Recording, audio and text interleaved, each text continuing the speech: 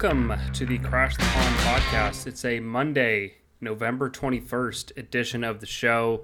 And, excuse me, and for the first time in quite a while, we are doing a post-game show. This is getting back to our roots, Jake, where we used to do this every night. We used to do this for every game.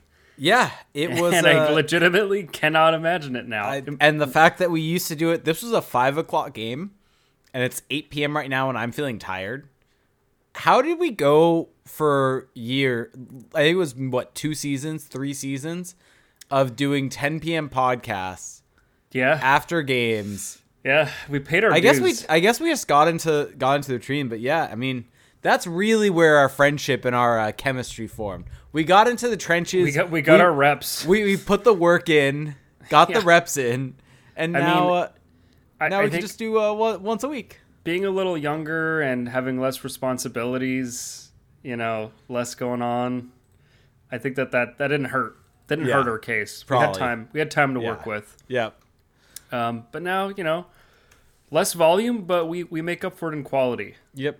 This is the most sustainable version of the show we have. So, speaking of something that is not looking too hot right now, so they're not looking too sustainable. This current Ducks season is not looking awesome. The Ducks, 19 games into the season now, lose tonight 3-1 against St. Louis in a game where it looked for a brief moment as if, hey, maybe they're turning things around a little bit at 5-on-5 and solidifying their game. Once again, find a way to lose and don't have a regulation win through 19 games. It's we're getting to that point, Jake. What did we say at the beginning of the season? About 20 to 25 games. It's about to be time where we have to start making some judgment calls, some evaluations, and This is looking pretty bad. Yeah, it's certainly not looking good. I think that's an easy way to put it. I mean, I think basically kind of a lot of what we talked about at the 10-game mark about way things could go right. You look at the teams the Ducks are playing. You look at how things have gone, how things could go, and kind of how you and I both thought that after 10 games, nothing had really changed from our preseason prediction. I think that we both are kind of at the point where it's time to admit we were wrong about that this team just is not where we thought they would be at this point in time. No, I had kind of laid out the case for it, right? About way back where at the 10-game mark that you look at the teams that they're playing, you look at they're playing these weaker opponents, and they should be able to play better. And they went on that road trip to San Jose and Vancouver and did not really get the better of any game, even if they did get the wins in San Jose. This road trip playing a Jets team that isn't also that great at they're better. They're fine at 5-5, but the Blues also iffy, and they just haven't been able to do well. Really, the only 2 games this entire season that they've played good games, like legitimately really, really good games, were against 2 bad teams. And I think that is the concern of at the beginning of the season, this was a team that we were looking at and being like, okay, they're playing really good teams. Probably didn't expect them to outplay them, but if they're actually like a middle of the pack team, they should be outplaying these lower tier teams. And the issue is the only teams that they have actually been close to were the teams near the bottom of the barrel. Yeah, like they dominated Chicago. Yeah. Lost that game, but dominated. Yeah. It's puzzling right now because if you look at the way they're playing, there's little pockets of good. Yeah. Right? Like tonight in the first period. I think that's a really good way to put it. They get scored on in the first 11 seconds, which, a little fluky, but nevertheless, I kind of look at these 2 games. So they played against St. Louis on Saturday and again tonight, which how often does that happen? 2 games in the same arena? Yeah, especially with the road trip earlier that felt odd where they played San Jose, Vancouver, then back at San Jose. Yeah, it's just odd how that ended up working out. But so I look at these 2 games as kind of like a continuation of each other, right? Because it's the same team, but we'll focus in on tonight. They start off, pretty well. I mean, they let up the goal, but then they really controlled play at 5-on-5 in the first period. I mean, shot attempts were 23-12 in favor of the Ducks.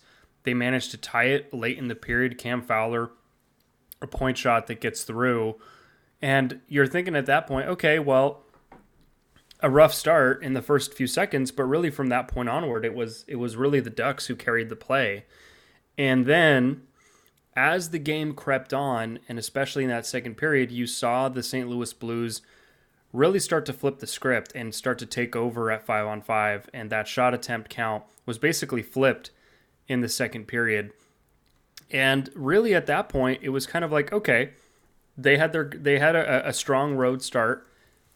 The home team really found a way to get back into things in the second period, just in terms of the run of play.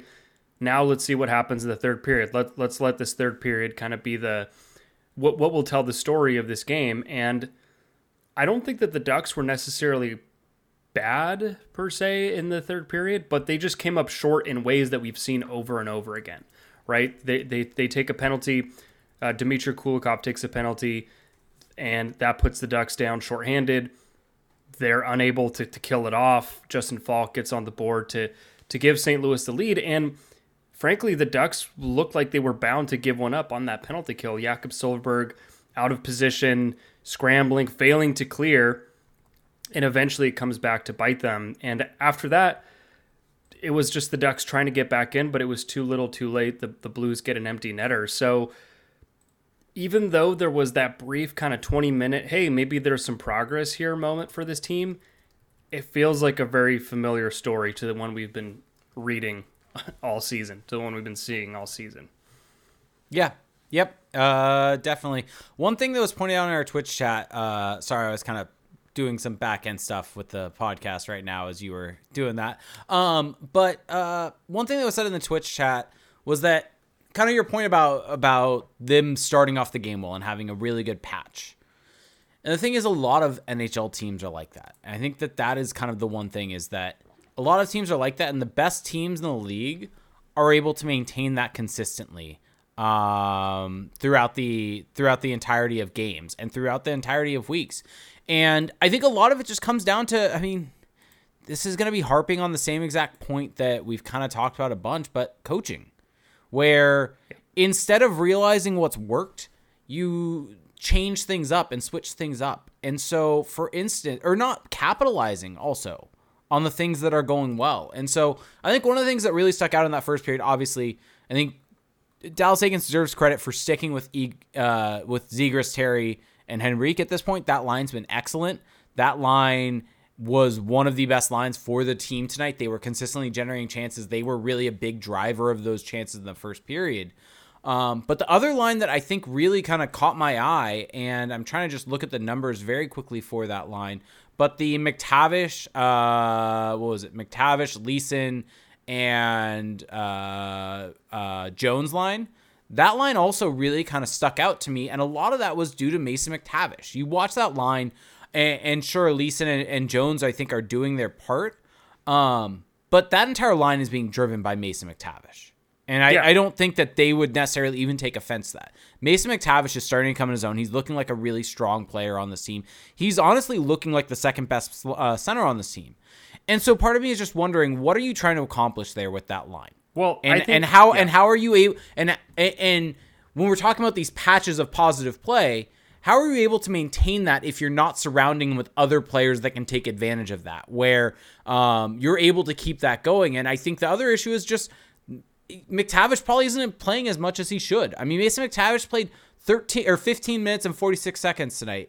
I think that's the lowest of any forward for the Ducks in all situations. And you look at that second period, for instance, and granted, I think he took a penalty early on, but he did not play much in that second period. And I wonder how much of the Ducks' downturn and not playing well kind of goes to that thought process of this guy's not getting a lot of ice time when he's been one of the best play drivers on this team, and instead you're giving Isaac Lundestrom more ice time. You're giving Ryan Strome more ice time, who just aren't driving play how it needs to be done. And Mason McTavish was given one period with Ryan Strome and Frank Vatrano, and then because of goals against, was taken off. And so it's just kind of going back to my, sorry, I know you were trying to jump in, but want to just kind of finish this off. Going back to my very original point of, how do you get these patches from being patches to a long-term period? And it's rewarding the players that are playing well while also maintaining some chemistry. And so putting Mason McTavish, who's playing well, with Max Jones and Brett Leason is just not going to cut it long term. That's not going to long term generate enough offense because Mason McTavish needs other players that can push the play in the way he does. And that's just not what Jones and Leason do. They're fourth liners at this point in time. That's what they are. That's not meant to be a shot at them. That's not to be anything. That's just kind of what they are. Mason McTavish is the second best center on this team. Yeah. I think that what you're getting at is something that ties into this kind of stint in St. Louis, which we will rewind now to game 1 in St. Louis on Saturday. And going into that game, something that we've been both clamoring for on this podcast, you can pull up the receipts. We've said it. We've tweeted it. It's out there. Mason McTavish should be the second line center. At least give him a shot. Put him between Strome and Vatrano. Move Strome to the wing or put Strome at third line center, whatever you've got to do. And lo and behold, going into that game, Dallas Eakins did that. He put Mason McTavish at center between Strome and Vatrano. He was taking the faceoffs. And that experiment, Jake, lasted less than 5 minutes at 5-on-5. After the first period where the Ducks were down, I believe, 4-0 or 4-1, I forget which one it was, but they were down big after the first period. He blew that line up immediately. And that was the only line in that first period that showed any sign of life, that was generating any kind of sustained zone time in the offensive zone and generating any kind of action towards the net. So he gave up on that within a period. And what was the response? He put Jakob Silfverberg on that line. And tonight he went back to the well. And, the Ducks played well at 5-on-5, going into the second or throughout the second and third period in the first game. But that was largely because, St. Louis was already up big. They kind of let their foot off the gas. And so Dallas Eakins saw that and thought, okay, well, I'm just going to go back to that well because that worked for us or seemed to be working in the first game. And tonight, really, that Strome, Vatrano, Silfverberg line didn't give the Ducks anything. And it's not really a shocker when you watch Jakob Silfverberg play. He's not a playmaker. He's not a top six-esque forward. I mean, at this point, I'm starting to wonder how much of that Ryan Strome and Frank Vatrano are. But the point is, Eakins has this option with McTavish that's staring him in the face that he just continues to ignore. And it's becoming like negligent on Eakins' part. Like this is an available solution or at least an option, and he's just not trying it. And yeah, tonight, the Strome line was negative in shot metrics. They got scored against. I just don't really understand this thought process of putting Jakob Silfverberg in your top six. Like it's no effing wonder that you're not producing offense outside of that top line when you're putting a guy whose best years are behind him and who's never really been known for offense on your second line. Like, it's just so crazy to think about. Yeah, it definitely is. And yeah, looking at the numbers tonight, I mean, just looking at expected goals for percentage, the lowest players on the team, Isaac Lundestrom at 7.5%, Strome at 10%, Carrick at 12%, Vatrano at 13%, Silfverberg at 18%. And so all of these guys they're vastly underperforming. And the crazy thing is, like, basically there were, let me see, Strand, Benoit, Silfverberg, Kulikov, Vatrano, Carrick, Strome, Lundestrom were all underneath 30% expected goals for percentage. The rest of the team, so that's over half of the team, are above 50% on the night. Right. And it's just they were so bad that they really outweighed a lot of the positives that this team had. I mean, you look at Trevor Zegras and Troy Terry and Adam Henrique. Terry was at 72%, Zegras at 80%. Henrique at 86%. Like, these guys were on the ice for over an expected goals for and under 0.2. I mean, Terry was 0.49, but Zegras and Henrique 0.2-ish. And McTavish, same thing, over one expected goals for. Like, why are you not capitalizing on this and playing these guys more? And just as an FYI, at 5-on-5, Mason McTavish, let's see, he played 12 minutes at 5-on-5. As compared to, I'm trying to see exactly where Strome was also 12 minutes. So I guess if you want to do it there, Strome and him were both at 12 minutes, 5-on-5. Trevor Zegras at 18 minutes. So it was a big drop off. But I just think that things need to get shifted up. Things need to get changed in the way that thought process is going. And let's not forget, too, that tonight Dallas Eakins chose to go into this game with 11 forwards and 7D because Kevin Shattenkirk, coming off of injured reserve, he wanted to get him back into the lineup, and he didn't want to break up that Strand-White pairing, which has been playing very well. I mean, going into tonight's game, Can I push back on that real quick? Not saying that you're wrong. Not saying that you're wrong that was I would love to hear how 60% XGF is not good or whatever. No. I'm not pushing back on that pairing. Oh, okay. What I'm going to push back on is when you have 7D, that doesn't mean that you can keep pairings together. Well, I'm not saying that. I'm just saying yeah, I got it. I'm just saying. I'm trying to tell you what I think the logic for Akins is. Got it. And I think we can all agree that the logic there is debatable at best. Mm-hmm. So anyway, puts back in Shattenkirk to presumably keep that pairing together or to just work Shattenkirk back in, and takes a forward out, takes out Pavel Regenda, who's been playing very well, who's not been at all the worst player on this team. So to go down a forward and to take him out, to get Kevin Shattenkirk back in, kind of tells you where this coaching staff sees Pavel Regenda right now in the pecking order. I mean, has he been that much worse than like a Max Jones? Has he been that much worse than a Jakob Silfverberg? Hell, has he been worse than Frank Vatrano or Ryan Strome? I mean, the point is Pavel Regenda's been playing well, and I just don't really understand why not only you scratch him, but also to add a defenseman, like not even to bring in someone else, like maybe a call-up or something like that up front. No, you're doing it to do this 11 forward 7D thing. And I guess this just brings me to my larger point, which is that, yes, the Ducks are struggling. Yes, they haven't won a game in regulation. Yes, a lot of the acquisitions, pretty much all of the acquisitions that Pat Verbeek made over the summer have not lived up to expectations. And yet, I will still argue that I think that we don't really know how good or bad this team is until we've seen them with a coach who isn't Dallas Eakins. Because 19 games in, I'm cut to the chase. I'm gonna break my own rule. Yeah, I'm a game off from the 20 game mark, but I really think that Dallas Eakins and the decisions he's made this season are just completely hamstringing this team. Like, there's just no getting around it. I mean, just simply talking about the 7D, right? And you brought up Strand and Colton White. Colton White sat on the bench for the majority of the start of the season and only got into games once both Shattenkirk and Beaulieu got hurt.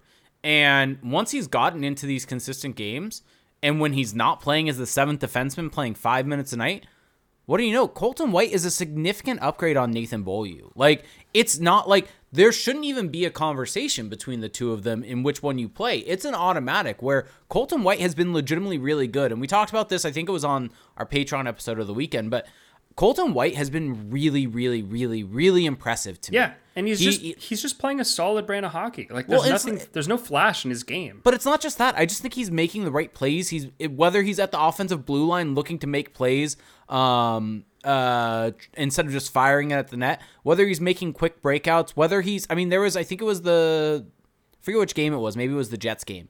But he just has really solid gap control and really is doing a great job at denying zone entries against with that good gap control. And these are the things that you want in a modern day NHL defenseman.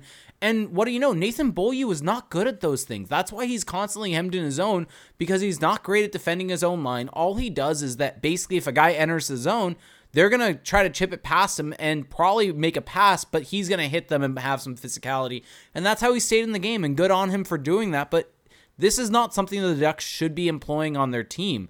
And just I know there's going to be a lot of people out there that say, oh, well, another puck-moving defenseman on this team, all these different things, and the Ducks need that physicality from Beaulieu or whatever the argument would be for keeping him in. But it's clear that Colton White makes this team better. And whether it's by being a puck-moving... And whether it's by being a puck-moving defenseman, whether it's by using physicality to get pucks away, if you make this team better, you should be in the lineup. Like that to me is the end of the day of all of it. And so, and if you want physicality, look at Simon Benoit. He's been throwing hip checks everywhere. You have that already with him. Like, I don't know why. It's just Simon Benoit tonight, that penalty he took. I don't know if you saw it. I where don't think so. His stick broke at the offensive blue line, and then he gets back to try to chase down the Blues player. I think it was Jordan Kyrou, who's coming down the other way. And it's like a developing 2-on-1, but it's not really a breakaway or anything like that. You know, like Klingberg is closing in on him, and Benoit just grabs his jersey, like just full on gets a handful of his jersey and just pulls on him. And I understand that he's trying to get back and he wants to save the day, but it's just like a needless penalty, Anyway, so yeah, it turns out having competent puck-moving defensemen helps your team. And the fact that not only that this team signed Nathan Beaulieu, which was a terrible choice, but then to actually play him and play him over a guy like Colton White, it just shows that the eye test of these coaches is like looking kind of bad, looking kind of broken at times. Yeah. Like I don't understand how you can watch these guys play and say, oh yeah, Nathan Beaulieu is the better defenseman. And honestly, like the Ducks have an analytics department now, or at least some kind of staff. I don't know how much sway they have as of yet, how built out they are, but it's clear to anyone looking at the numbers that Beaulieu has just been a terrible NHL defenseman the last few years. So again, it just goes to show that this coaching staff is just so bad at evaluating the talent on the roster, so bad at putting the better players in position to succeed. But they are really good, though. I'll give them this credit. They're really good at putting the worst players in elevated roles that they don't belong in. That they've done a bang-up job. That's probably their biggest strength this season. And we're just going full scorched earth tonight, basically. Well, I mean, they haven't won a freaking game. I know. It's just funny because we did not plan on this, and it's just both you and I vibing off each other. No, I mean, I just think that now it's like, okay, enough is enough, right? Like, I've wanted to give this a chance, and I'm not saying that it's entirely the coaching staff. Like, there are guys who just are fundamentally not playing well enough, but I do think that this is as much a composition issue, and it's just the pieces are not being so that together. Goes to this question that I just saw, and I know we're on questions part, but when I see something that really chimes in with the topic we're talking about, it's good to bring it up. Matt from our YouTube chat says, when none of the higher paid signings look good, when does some of the blame fall on Verbeek? This isn't something we've really talked about too much because we've kind of focused on the coaching staff, but how do you respond to that? Kind of what's your thoughts on that? I don't really think that, I don't think that those contracts were bad signings. I think that the problem is just more so where these guys are being asked to play in the lineup. Like Frank Vatrano, I think people had these expectations. It didn't help that he scored like in his first game or something like that. And Ryan Strome had that big first game also. But like these guys, like especially Frank Vatrano, like his career high in points, I think is what? It's 38 points, right? And I know 39 points. And I know points are not the end all be all, but like he's about a 30-point scorer. And about an 18 goal score, right? Like this isn't like an elite level talent, right? This is about a middle of the lineup, middle of the forward lineup kind of player. And he's not a guy who's going to come in and drive play. You got to put him next to players who can facilitate, and he hasn't really been with that. I mean, same thing with Ryan Strome. Like Ryan Strome is a fine player in his own right. I think that the deal he got from the Ducks is a reasonable one. 5 years is a little rich for me, but like I think all in all, $5 million where the cap is and where it's presumably supposed to go, where it's going to go over the next few years, like it's not the end of the world. So I'm not going to do the revisionist history thing and say that, oh, these were awful deals. Like the deals were fine at the time. The issue is just a bit of where these guys are playing the lineup, who they're playing with. Mm-hmm.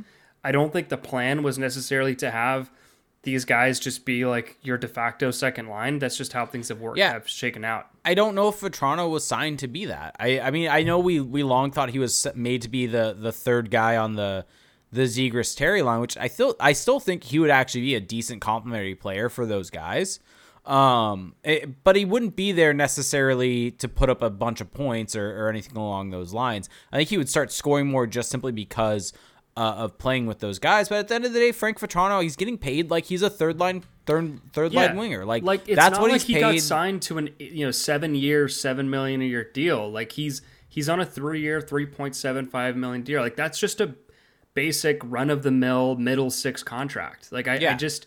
And pointing the finger at a guy like that, even though, sure, like he's getting the opportunity and he's not doing the most with it, but he's on pace for 18 goals right now, just about. Like he's playing at exactly the level he's been playing the last couple of years. It's just, these aren't like true needle movers. They're guys who I think raise your floor, and that's why we were higher on these Ducks. But it's still up to the coaches to kind of maximize guys like that. And I think that maybe that's where we fell short in our analysis, was not realizing as much. I think we underestimated the impact of coaching. No, what I'm saying is I think that we underrated that those kind of players do need surrounding talent to really That's fair. Maximize them. Yeah. Because I don't think you just plop Ryan Strome onto a team and all of a sudden, like, they're automatically that much better. Like, he's a good player. He's going to help you, but you maybe need a little more around him. So, Yeah.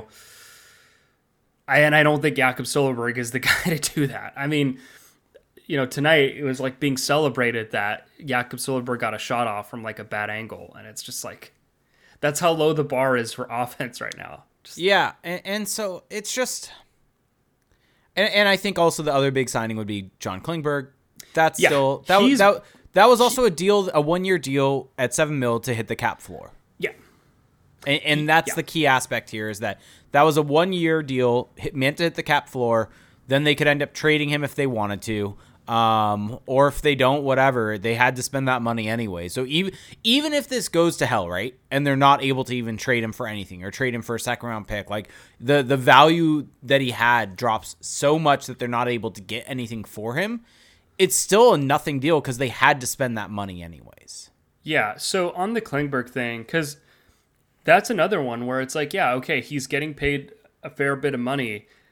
But that doesn't make it like a bad signing. It was a good risk at the time. It was a good flyer to take on a guy who couldn't get the contract he wanted and put him on a prove it 1-year deal where, yeah, maybe you can flip him at the deadline if things don't work out. Like, he's still going to have that name brand value. So again, no revisionist history here. Like, this is just what we said at the time. Yeah. Now he's like maybe we were a bit too rosy on their impacts on the roster, but I still think the signings were good. Yeah, I think that's exactly it. We were a little too optimistic on how these guys would actually perform on the ice, but our analysis of the contracts was still perfectly fine. Like, these are still good deals. And yeah, with Klingberg though, I think that's the most disappointing one because that was the one that I really thought could elevate this team. And like, he just hasn't really played all that well. Like, I mean, he's played with Cam Fowler, he's played with Kulikov, like he's played with guys who are adequate partners. He's getting, first unit power play duties, not all the time, but like, he's getting his opportunity. I think he's well surrounded. I don't think that the overall defensive structure really works for him and helps him. I think it's one that really, it doesn't leave much cover if he has a turnover.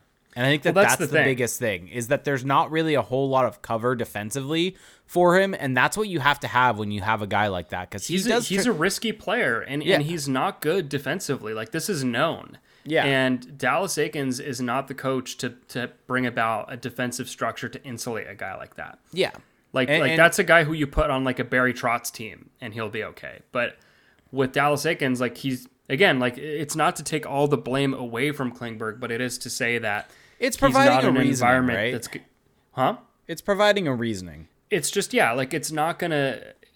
This isn't an environment necessarily that's built to cover up his weaknesses. Yeah, and so, I mean, you kind of a prime example, right? Is we can look at Josh Mahura, right?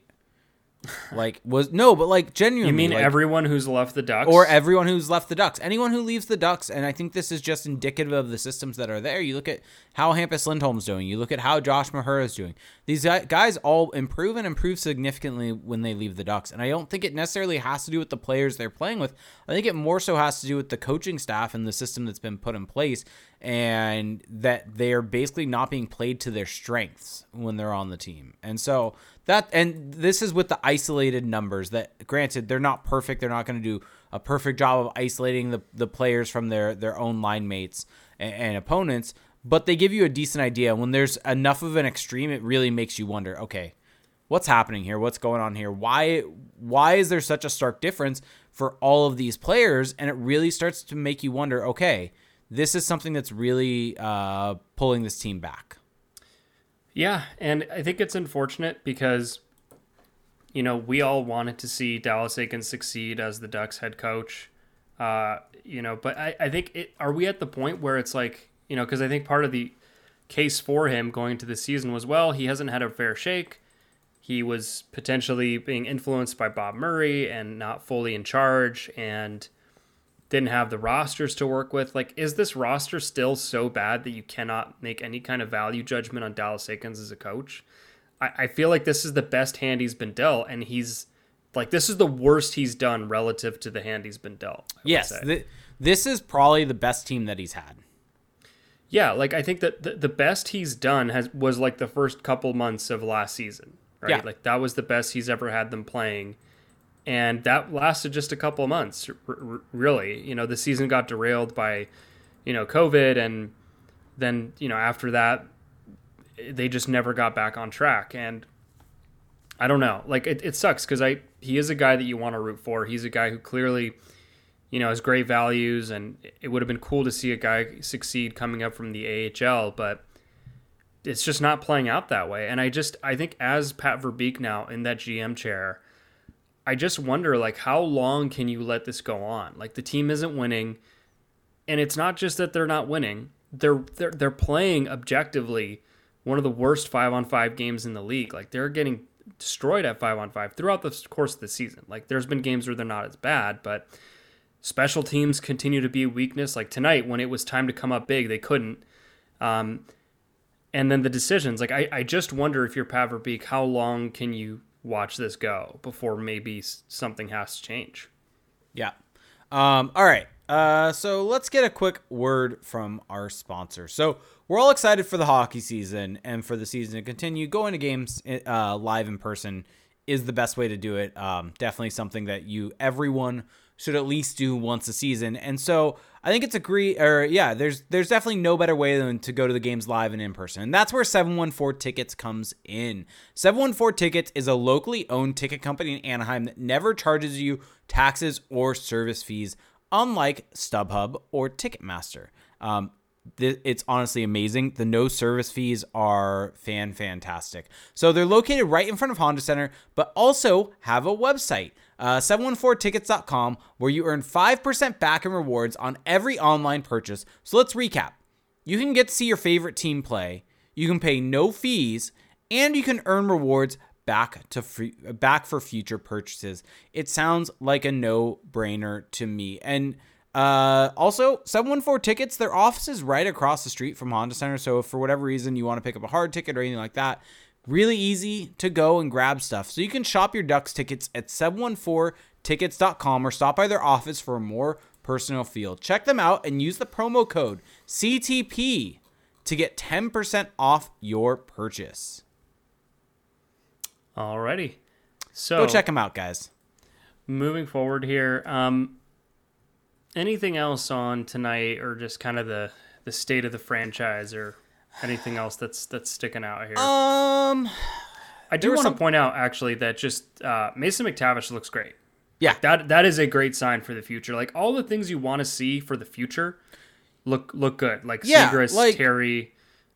There is a world that we're living in where not only is this Ducks team playing better, but it's the guys like that should be leading this team are in that position to be able to help a lot. And so I think that that's an important thing of this isn't an all, oh crap, everything's bad. This isn't a situation of, let's say, what would be a good season? What would it be? The 1920 season, the one that was cut short by COVID, where everything was god awful. Where they end up with the 6th overall pick, or even the COVID season where they end up with the 3rd overall pick. Like, those were bad teams that legitimately had no changes made to the roster, that had a bad system. What? The 18-19 season? Take your pick. 18-19, 19-20, the 21 season. Any of those where it was the same roster over and over again, where we saw that core that they were trying to go into just did not have it. They didn't have the offensive capability. There was not the skill level and the talent there. The one thing with this team that I think is a big positive is that they have that skill level. And they have the ability, for better or worse, whichever way you want to view this, to outperform their expected goals. Trevor Zegras, I think, is one of the highest in terms of outperforming his expected goals on the season so far. And so they have that skill level. And you look at Troy Terry tonight, right? I think per HockeyViz, he had 1.3 individual expected goals. He was so good tonight. Like he was just making everything happen. That is like, let me go double check. Yeah, sorry. 1.44 individual expected goals. Like, that is insane. I don't know if I've ever seen a total that high. And granted, that's in all situations, so that factors in a little bit there. But still, like, he's getting chances from all over the place. He's getting turnovers. Like, that line is clicking on a great level. I mean, they were responsible for, let me kind of quick, it's like 2.3 of the 3.5 expected goals in all situations per Hockey Viz. Like, that line is so good.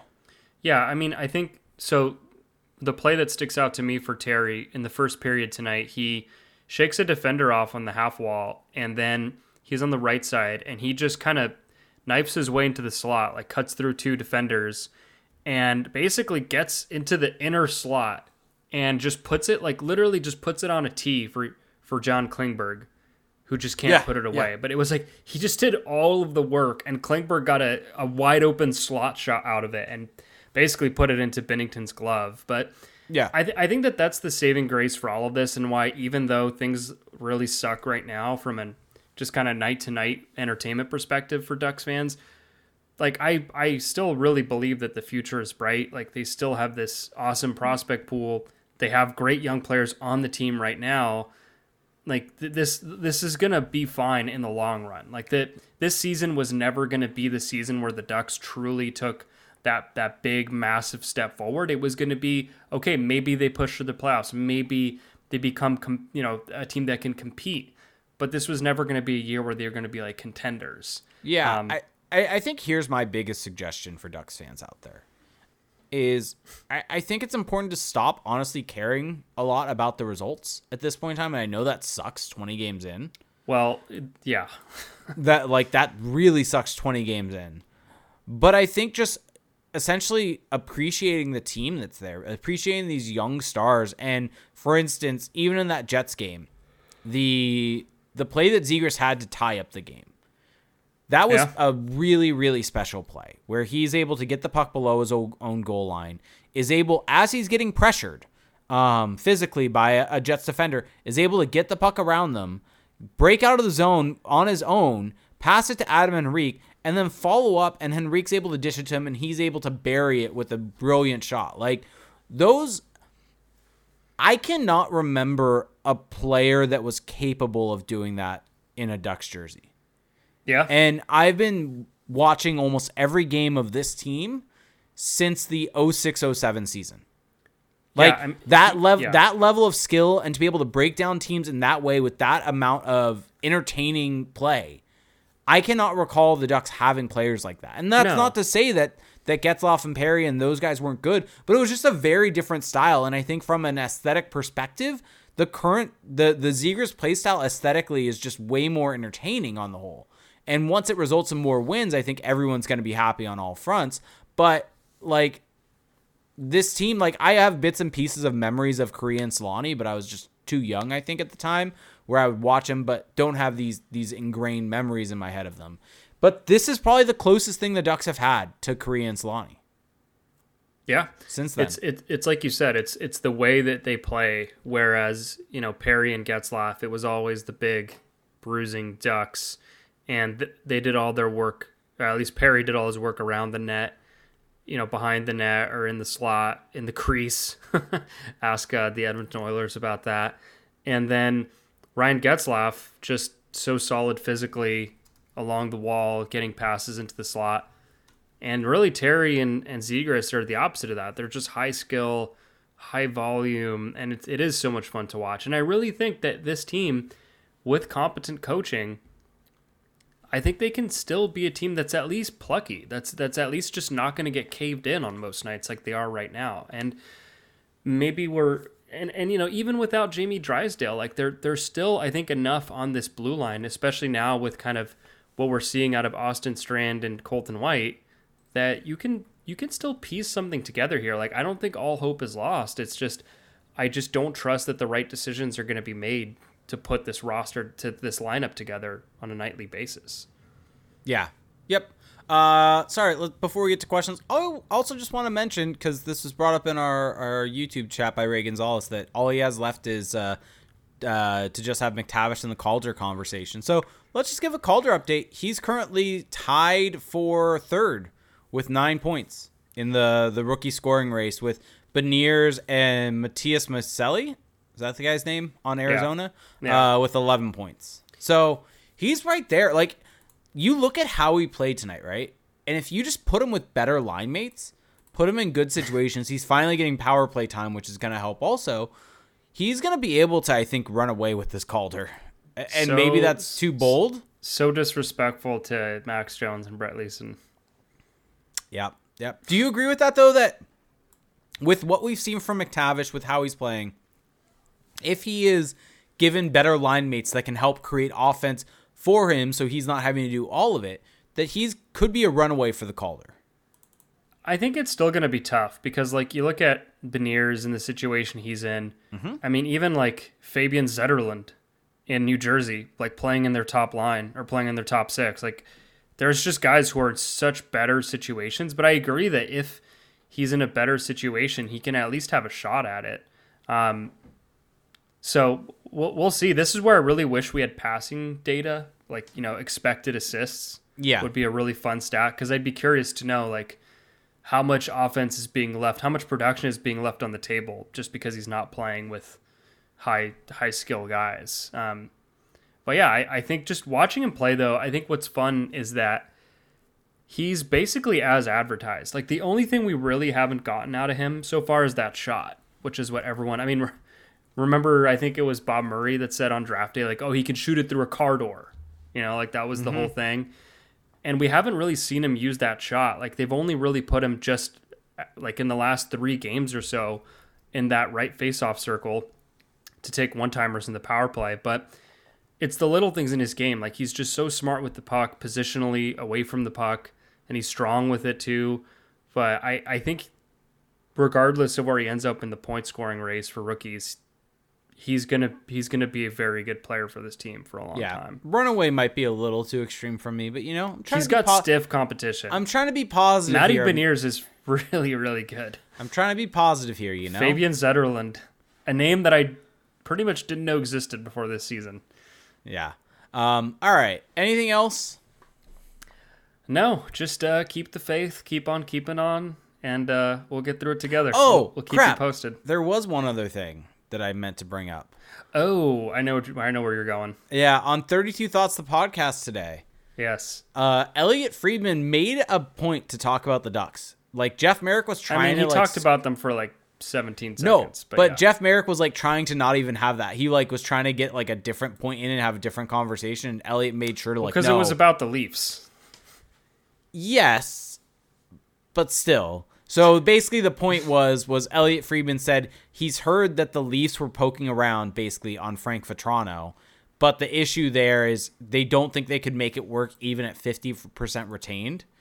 And so first off, I found interesting that Frank Vatrano's name was being bandied about by someone like Elliot Friedman, which means that even if things don't go well or the Ducks end up not liking the way he's played, there's value there. Yeah, I mean, I just really read it as like the Leafs want Frank Vatrano.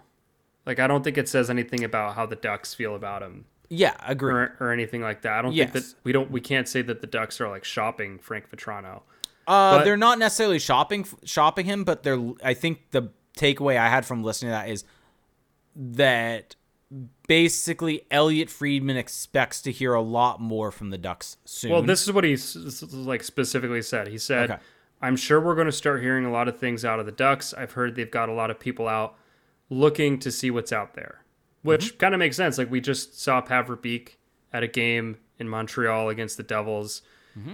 And so I guess what's interesting about that is that we don't really know what that means. Like, does it mean that they're going to be starting to sell off? Does it mean that they're going to look to add? I mean, it really, like, we just don't know. Like, what would be your guess? Yeah, I have no clue. Well, you got to come up with something. What would they do? Do you think the Ducks are just kind of starting to set up a sell off of like Shattenkirk? Well, they can't trade they can't trade Klingberg because he has a full no move right now until the start of next year. Well, it's a no trade. Sorry, no trade. Yeah. Yeah. But so he has to approve wherever he goes, whereas it becomes a modified no trade as of January, so it changes. How would you feel if the Ducks traded Frank Vatrano, for example? It all depends on the return. Well, just the concept, because I feel like there's people that are saying like, oh, they just got him. What the heck? I mean, if a guy's not working with your players and it's not working with your, here's my opinion on that. It's twofold. I would say that you need to bring in a coach to see, because Frank Vatrano has multiple years on his deal. I think you need to bring in another coach that can potentially utilize him better. If he is still playing like this under them, then sure, I think you move him. Like, I don't think it's a disaster. I don't think it's anything. I think it's being proactive and not letting your quote unquote mistake sit too long where it completely loses value. Yeah, I just think that he's not this like untouchable, irreplaceable piece. And so yeah, if you can get, because that's the thing with him, is it's hard to like properly value him for me, because he's got 2 years left on his deal. What is that? Like, how does that factor into his value? Because I feel like just intuitively you could probably get a couple picks for him. Yeah. But I don't know. I mean, good. He's good for about 20 goals. Well, he's never actually scored 20, but yeah. He's 18, good for 18. He's good for 18. 18 goals. he's like 18 goals to him is like what 6 goals is to Sam Steele. Damn it, basically. You beat me to the joke. Yeah, so I'm just whatever on that whole thing. Like, if they can trade him for futures, he's a guy they can replace. It's not this crazy thing, but I also would be very curious to see him with the new coach. As for what the Ducks are doing out there, I feel like they're trying to make like a quote unquote hockey trade too. Like, I feel like they're going to try to improve or alter the kind of core of this team. I think Verbeek is probably just trying to see essentially what the value is on his guys. And I think he's trying to see who also is available. Like, is Jacob Chychrun an actual reality for this team? Maybe not. Like, what? I think that's realistically what it is, and I think Pat Verbeek realizes that this team needs a change. And by the way, Ray is asking for a Sam Steele update. He currently has 3 goals in 18 games. Oh boy, he just might do it. No, but I think that for him, he's got to look at this roster and think like half of the team is still, maybe even more than half the team is still not guys that he brought in. And at a certain point, like, it's clearly not working. Like, this whole bottom 6, just like, I think that he's probably going to try to find ways to get out of this current setup. The real question I have is he going to throw Aikens a lifeline prior to making a rash decision with him? Right? Like, is a lifeline warranted? No, but my point is he going to change up the roster for him and do that before making a rash decision? I do think that if you look at the moves he tried to make this summer, that's what those were. Trying to get Nino Niederreiter, and I think I'm forgetting who else they whiffed on. There was someone else. But the point is that I don't think that this version of this team was what they were intending on Evan Rodriguez. That's right, Evan Rodriguez. I guess my question, though, would be, like, okay, Aikens has totally dropped the ball with this group. Are you telling me that everything's going to change with one other guy, with Aikens specifically, that he's all of a sudden going to expertly manage this group to wins? I just still don't see it. So, like, if I'm Pat Verbeek, I don't know. Yeah. But okay. the whole mission statement for this season was give Dallas Aikens a chance. Yep. So... All right, let's get into questions. We're going to start with Discord. Then I have one DM on Twitter that I want to get to. Then we'll get to Twitch and YouTube. So kind of as we get through all those, Twitch, YouTube, throw stuff in. Update from Lisa Dillman. What's the update? It's really a non-update, but spotted GMPV in the corridor outside the Ducks dressing room.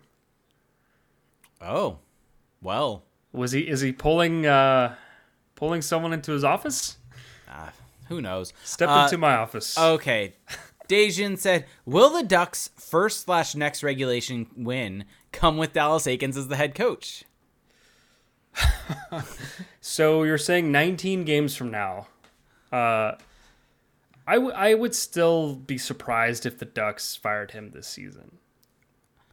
Like, I would still bet against it, but I'm like 2 games away from changing my stance. Yeah. I think they get a regulation win before he is gone, but I don't think Dallas Aikens makes it the season. It's looking unlikely. Yeah. By the way, I'm all vibes right now. Let's just, I want the Ducks to go all season without a regulation win, just all 3-on-3 overtime wins. They can be the greatest 3-on-3 team of all time. Just give me the vibes. Give me the entertainment.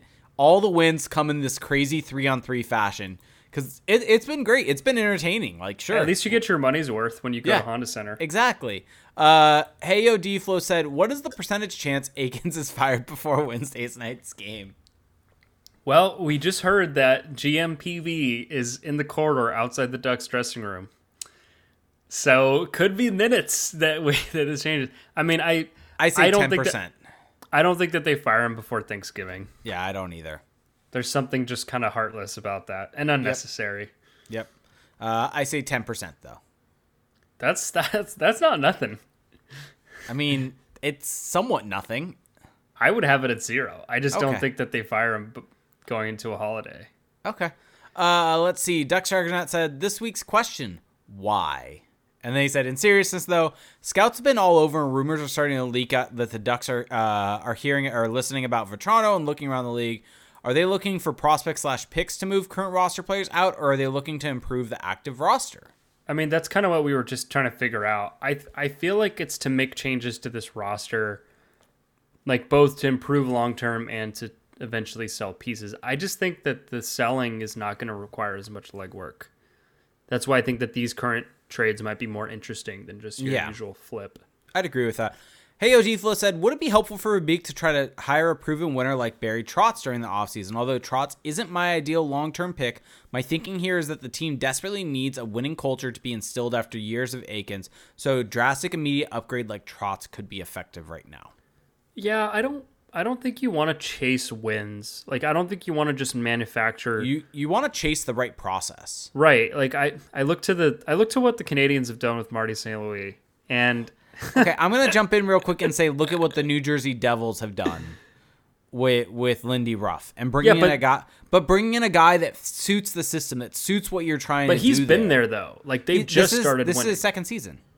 Yeah, but I look at St. Louis, like immediately, even though the team was losing, like there was just a difference. Yeah, but they were still losing. But you can say the same thing about the Devils. The Devils last season were playing a lot better. I thought you were just talking about this season. No, I'm talking about in general that you just want to discredit the Canadians. I'm just trying to talk about a much better one where it's is it better? I think the Canadians are more like of a. I think they're a closer comp to what the Ducks are. I think the Devils are a bit of a closer comp. You think that the team that's blowing the doors off the league right I'm now, not saying that the Ducks are close with to being a stacked roster. I'm saying that that's a closer comp comp. But hear me out. The main reason why is because you look at the play style, you look at the guys, the horses that they have, and that's similar to the horses that the Ducks have. They have puck moving defensemen. They have high-skilled, fast forwards that are able to beat you out in transition with a guy like Jack Hughes, Jesper Bratt, and the Ducks' equivalent of that is Troy Terry and Trevor Zegras. And so there are a lot of equivalents. Except the Devils have like 4 lines of those guys. No, I know. The Ducks have 3 of those. You're missing guys. my point is that I think your point is just like being a little charitable to the Ducks. Let me finish my point, though. My point is, though, that they brought Lindy Ruff in as compared to a guy like a Barry Trotz because Lindy Ruff fit the system, fit the style, and that was the more important thing than bringing in a guy that had a quote-unquote winning culture. Yeah, no, I agree with that. And I think that's the whole thing is don't just chase the like 2 points and just like 2-1 every game. Like you want to develop something that works for your players. I agree with that. Yeah, so I just don't think you should try to discredit Marty St. Louis and what the Canadians have done. I'm just making the better comparison. I don't know if it's that much better. Marty St. Louis was brought in as an interim head coach and has become the head coach. That is a different situation than hiring someone with the distinct purpose of fitting the team. I just think you look at what they've done and it's great. This is you trying to fit the Montreal Canadiens into a point. I just think you look at what they've done. Okay, Winterboyne's asking, I know it seems to be the case for the last couple of years, but I think the Ducks really need to decide what they are going to do with John Gibson. Would you keep Solars and have Dostal as the backup and try to move Gibson? I think the thing with Gibson is that he's not really aging all that well. I would still like to see him in a better situation, like just with a better system in front of him, with a better coach. But I do think you can probably get value for him, and you can probably get by with other goalies. Like, I think that's one of the bigger inefficiencies in the NHL is overpaying in net instead of just building it out in front of them, and then being able to kind of save costs in net. So I don't know. I'm kind of two minds there a little bit, where on one hand I would like to see what Gibson could do behind a better system, but I also think, yeah, they could make that happen. I mean, my biggest thing is, what is Gibson's value at this point in time? I think it's still like, it's not what it was, but I think it's still there. Do you get anything in return, or do you have to retain? I think to me that's the biggest question here. Because if you have to retain, then I think you just ride it out with Gibson. Yeah, I think there's no harm in doing that. Like, I don't think he's not the reason of where they're at, and to get anything for him, he's got to play well. Yeah. So okay, so we got this question from Even Wilder Wing, whose Twitter name is an abundance of Kasha. Said, question for the pod. Elliot Friedman's comments regarding people out looking. Should the expectation be that guys like Vetrano, Strome, Klingberg, etc. begin to be traded for future assets and the season is considered lost, or is the organization trying to save what's left of it? So we've kind of gone over this a little bit, but I think it's going to be more so I think you're spot on, trying to rebuild the team in some ways. Yeah, I think it's just a continued restructure of this team. Yeah. Because really, I think what's killing this team outside of the coach, although you could argue the coach fits into this, is just all these leftovers of the Murray era that just don't do anything for the team. Like, I don't think Isaac Lindstrom is really moving the needle right now. I don't think Jakob Silfverberg, Max Jones, Derek Grant when he's healthy, like these guys, Kevin Shattenkirk, like these guys are just leftovers from a bygone era. And again, maybe they would look better with a better coach, but I think that's part of the problem. Yep. So that's it for Twitch and Discord. So we're going to be coming to, Twitter and Discord. So we're going to be coming to the Twitch chat and the YouTube chat. So for those of you listening to the audio form, you can find this stream each and every Monday. We're kind of fluctuating between 7 p.m. and 8 p.m. So keep an eye on our Twitter feed for when we're going to go live. But you can find us at twitch.tv/crashspawned, or you can find us at youtube.com. On YouTube, please subscribe to our channel. Please like and hit that notification bell on all the videos. We're trying to get over 1,000 subs, because then we can do a little bit more on YouTube. So if you're listening to this, whether on your favorite podcast medium, whether you're on Twitch, go to YouTube, subscribe to the channel, do that for us. Or if you're on twitch.tv, if you have Amazon Prime, you get one free Twitch Prime gaming sub each and every month. You can help support us, and that way you get special emotes in the chat, special badges next to your name. And so I want to give out a couple big shout-outs from Twitch right now, where Heyo Dflo resubbed for us for 22 months, and he also gave out a gifted sub. And then Winterborn was really, really kind and gave out 10 gifted subs. So thank you so much. Thanks, Disney guys. Circuits subscribed for the first time with Amazon Prime. And here's Johnny71 also subscribed. And he said, along with that, I think Pat Verbeek gives Dallas Eakins the boot before Christmas. So thank you all so much for supporting the show. It really does mean a lot to us. So Pushhead2 from Twitch said, what's the single best move roster-wise that can improve this team? So this means we can't pick the coach. Correct. The coach. Do you think it's Jacob Chikrin? Do you think he improves this team? I just don't think he's going to be worth what he costs. Okay. Well, do you think the cost has come down? Because that's been the conversation around him, is that the cost has come down significantly on him. I do think they need to solidify the back end, and even I don't think all of the guys in the farm system and in juniors are going to turn into stars, right? Like, that's just not how it works. So you need to hedge on that a little bit. Maybe Jacob Chikrin is that. I don't really know who else is out there, like in terms of like a younger. I think what they really need, to be honest, is just another forward. Like, they need another playmaking forward. So would you say it's just bringing up Jacob Perreault? Actually, no, here it is. Signing Rocco Grimaldi. No, like, I think we're past the point of like, let's just try to squeeze out a few more points by signing a AHL guy. I think, call up a Jacob Perreault, call up a Braden Tracy. Like, let's see what these guys have to offer. But really what they need, like the single thing that could help them the most, I think right now, is just another playmaking, high-skilled forward because there's so much pressure on Zegras and Terry to carry the mail offensively. And we see it, like, after those guys, like, there just isn't that. Like, Strome and Vetrano are complementary pieces, and they are not capable. They have not shown so far this season that they're capable of driving a line together. Yep. Or on their own, I should say. Acoustic Walrus on Twitch asks us, who is the first prospect from the goals that the Ducks bring up? Does anyone, I don't know what that means with anyone stay. So, Acoustic, if you want to Does anyone, like, stay with the team, like, for the rest of the season? Got it. Yeah. So, I think that the first person that's going to come up is probably going to be Drew, and get games would probably be Drew Hellison, would be my, well, he was the first one to be called up, so we actually have our answer. I don't know if they ever actually intended for him to play, but I think that he showed well in training camp, and he's looked really good in the AHL, so I would not be surprised if it's him. I also just don't think that they're going to be so tied to Colton White or Austin Strand where they can't just call up a guy and see what he's got to give them on the back end.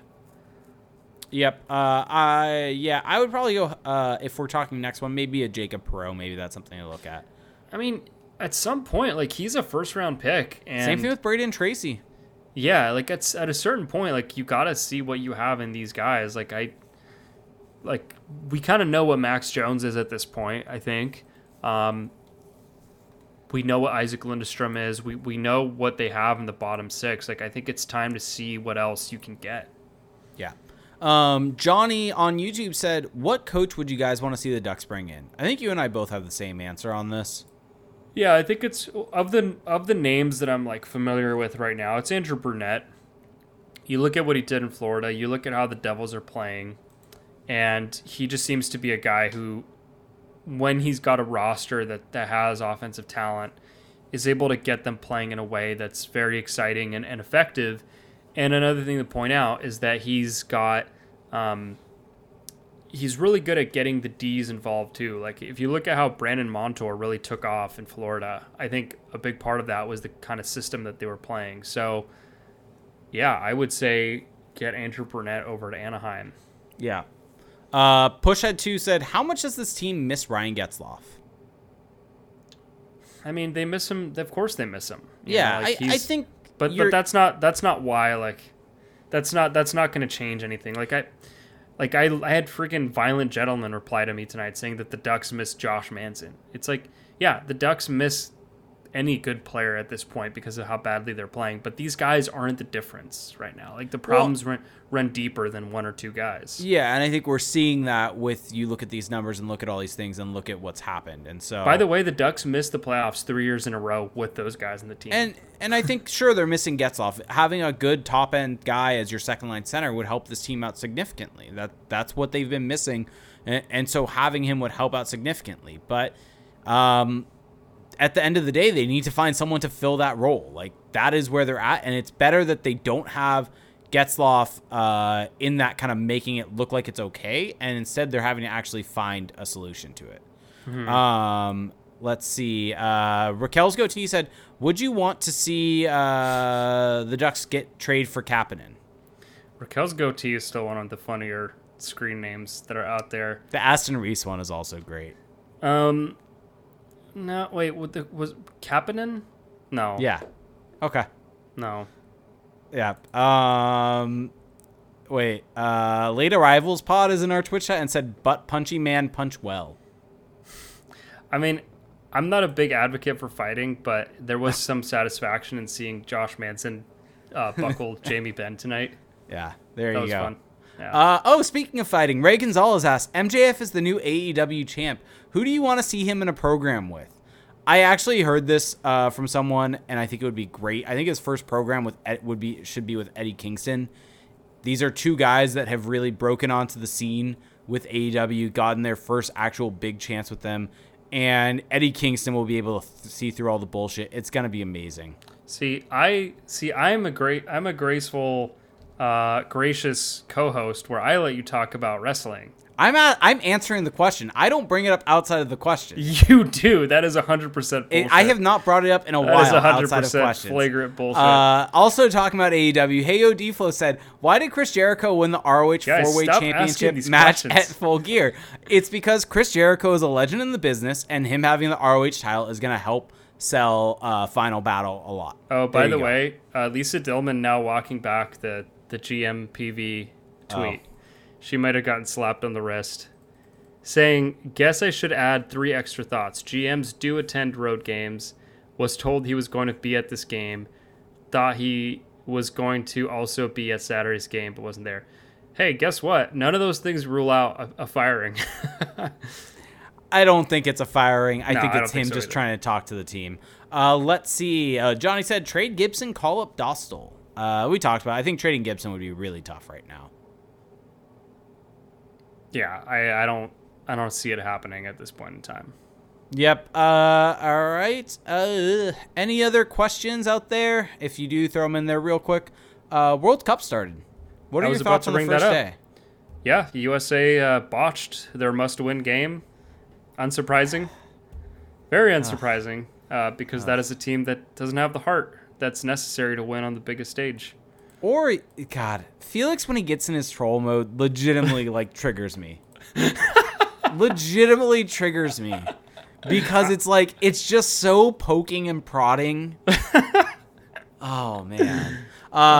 No, the U.S. are still in good shape. I think I heard something that it's 80% of teams that win the first game move out of the group, whereas it's still 45 to 50% of teams that draw the first game move out of the group. So now it's a coin flip.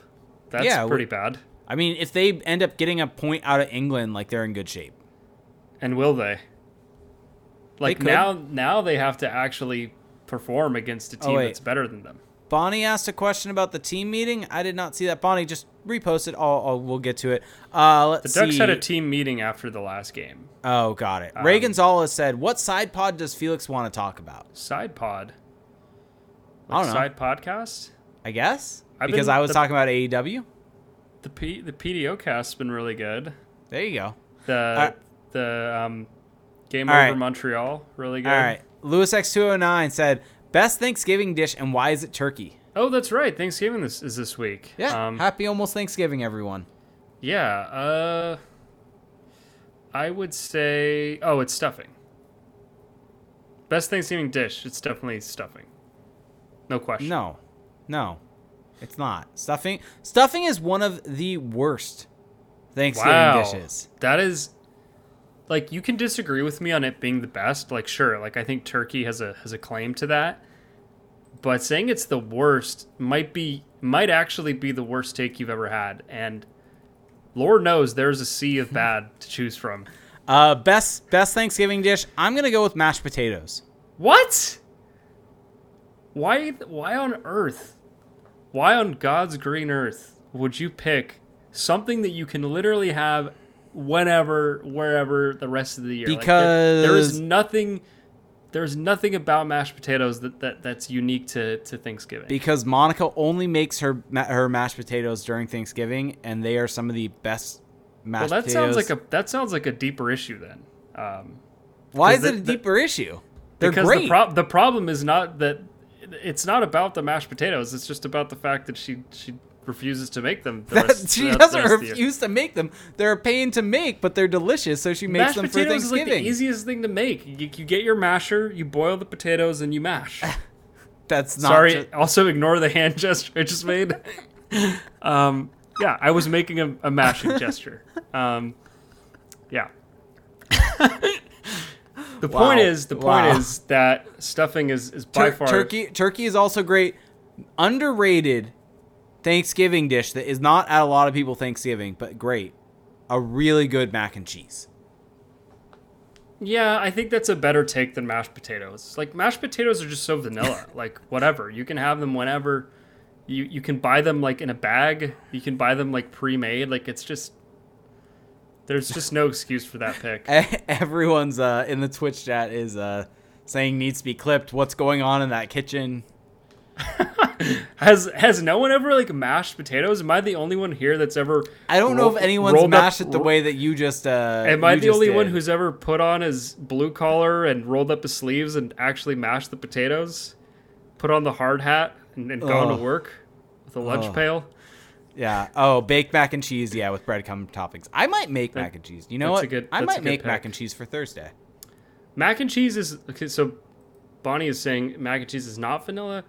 It's less vanilla. This is all on a gradient. This is all on a scale, and it's less vanilla. You're getting skewered by the Twitch chat. Why am I getting skewered? I feel like my stuffing take is like. Oh, it's not the stuffing take. I don't know. I don't know what it could be. Okay, who knows? Any other questions? I know. Okay, we got this one from Curtis. Assuming Quenneville fulfills all of his responsibilities in the league and the team deem him able to return coaching, would you have him as the new boss? No. Nah. No. Hard pass. Hard pass. He should not be allowed to coach in this league again. They have museums where you could put fossils in. You don't need to put him behind the bench. Yep, keep him out of the league. And then Bonnie had one, about the team meetings. Those are normal. They happen when teams get in losing streaks like that. That's not abnormal. Especially the first St. Louis game where they just, they came out so awfully. Like that's the kind of thing where teams will get upset about. Yep. So. What's your least favorite Thanksgiving dish? Because mine's, I'll take mine back. Mine's not stuffing. I have a different one. Okay. Mine's cranberry sauce. I was about to say that. Wow, look at us uniting over our hatred for cranberry sauce. Yeah, stuffing's close, but it's not as bad as that. Also, I'm not a big green bean casserole person. I don't think I I've hope ever Monica's even had not watching this. Monica makes it every year, and I don't like it that much. Wow, don't let her hear this. I know. Not that she listens to our podcast. But... she's popped it up every once in a while when we're doing this live. I would say that, cranberry sauce is the worst. I've never actually tried it, but no need to try it. Agreed. Michael B's asking, is that really a dish? I mean, it's a good point, but with the Jell-O-y one, it's kind of a dish. Yeah. I just think that we need to put more respect on turkey's name. Turkey's good. It's been besmirched and slandered and libeled and is it turkey is like one of the best like lunch meats. It's a great dish. Like everything about turkey's great. I wouldn't go so far as to say everything about it's great, but it's been too dragged through the mud now. White meat or dark meat? I think I'm gonna say white. Wow. If cooked like properly, which is always a big if. I'm gonna go dark meat, but I like a good white meat also. That came out way different than I was expecting. Okay. Ray Gonzalez says there's one with marshmallows on it. Yeah, that's the yams. Candied yams with marshmallows. Okay. Winterborn is saying he's getting a heritage turkey. And now I'm curious what a heritage turkey is. Okay. Because I know there's like heritage breed like pork. Okay, let's end with an actual hockey question that comes from our good friends at Late. Is it from Plymouth, Massachusetts? Is that what it is? Plymouth Rock? Late Arrivals Pod. Go check them out, by the way. Late Arrivals. Yeah. Really fun edition. We appeared on their stream. We did. Good times. Go check them out. Lou's on there. Other Jake's on there. Chris, Connor, all these good guys. Other Jake? That's a bit patronizing. Is it? I mean, I'm... Okay, Robles. How about that? I'm referred to as Rudolph in their chat. You can just say main Jake. Real Jake. Am I Jake 1.0 or 2.0 in this simulation? Central, main Jake, central Jake. So he said, what team becomes the go-to Verbeek trade partner? Murray had Toronto and Pittsburgh, but wondering who we think becomes a consistent trade partner. By the way, it's Jake. I think he's saying that I'm 1.0 because I'm older than him. Oh, okay. That's fair. We'll go with that. That's fair. It's not going to be Detroit. They're too much in the same spot. No, I know. I don't think that, like, my guess is that Pat Verbeek will... Yeah, well, he'll just be less like Murray in that he's just so utterly predictable. It's weird that Murray did so many things with Toronto when it was Kyle. I guess it was Lou more so that he dealt with, probably not Kyle Dubas. Yeah. So that could be why. Mm-hmm. But, yeah, so we'll end with that. I'll go with Tampa Bay. That's fair. Or let's just go completely random and just say Seattle. That is very random. Yeah, I don't know what they would even get from Seattle. Don't know, but just Shane throwing Wright. stuff out there. Yeah. All right, let's wrap this thing up. Coachella Valley Thunderbirds. Should we go out to Coachella to see Shane Wright? You can. You're not. I'm not driving down to Southern California for that. Will he even play? Are they just going to scratch him in the AHL? Wow. Okay. All right, everyone. Well, thanks for listening. If you made it this far, salute to you. Yeah, we were well over, I think, 50 some odd viewers between everything. So thank you so much tonight, everyone. Yeah, we have a bot in our chat saying we can buy viewers and followers. Should we do that?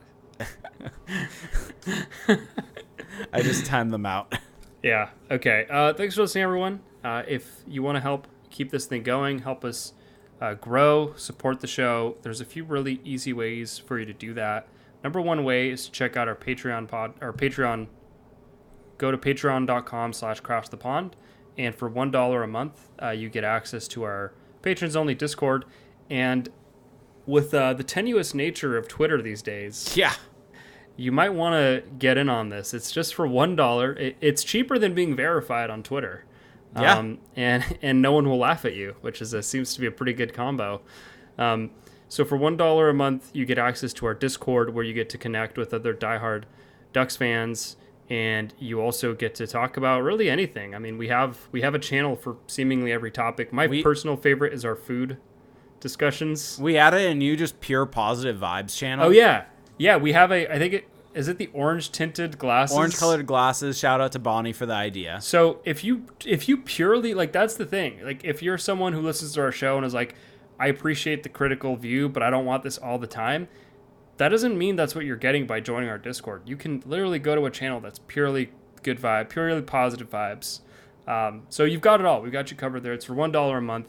For $5 a month, you get access to 2 bonus episodes. We actually recorded one Saturday night where we were really unfiltered about the state of this team.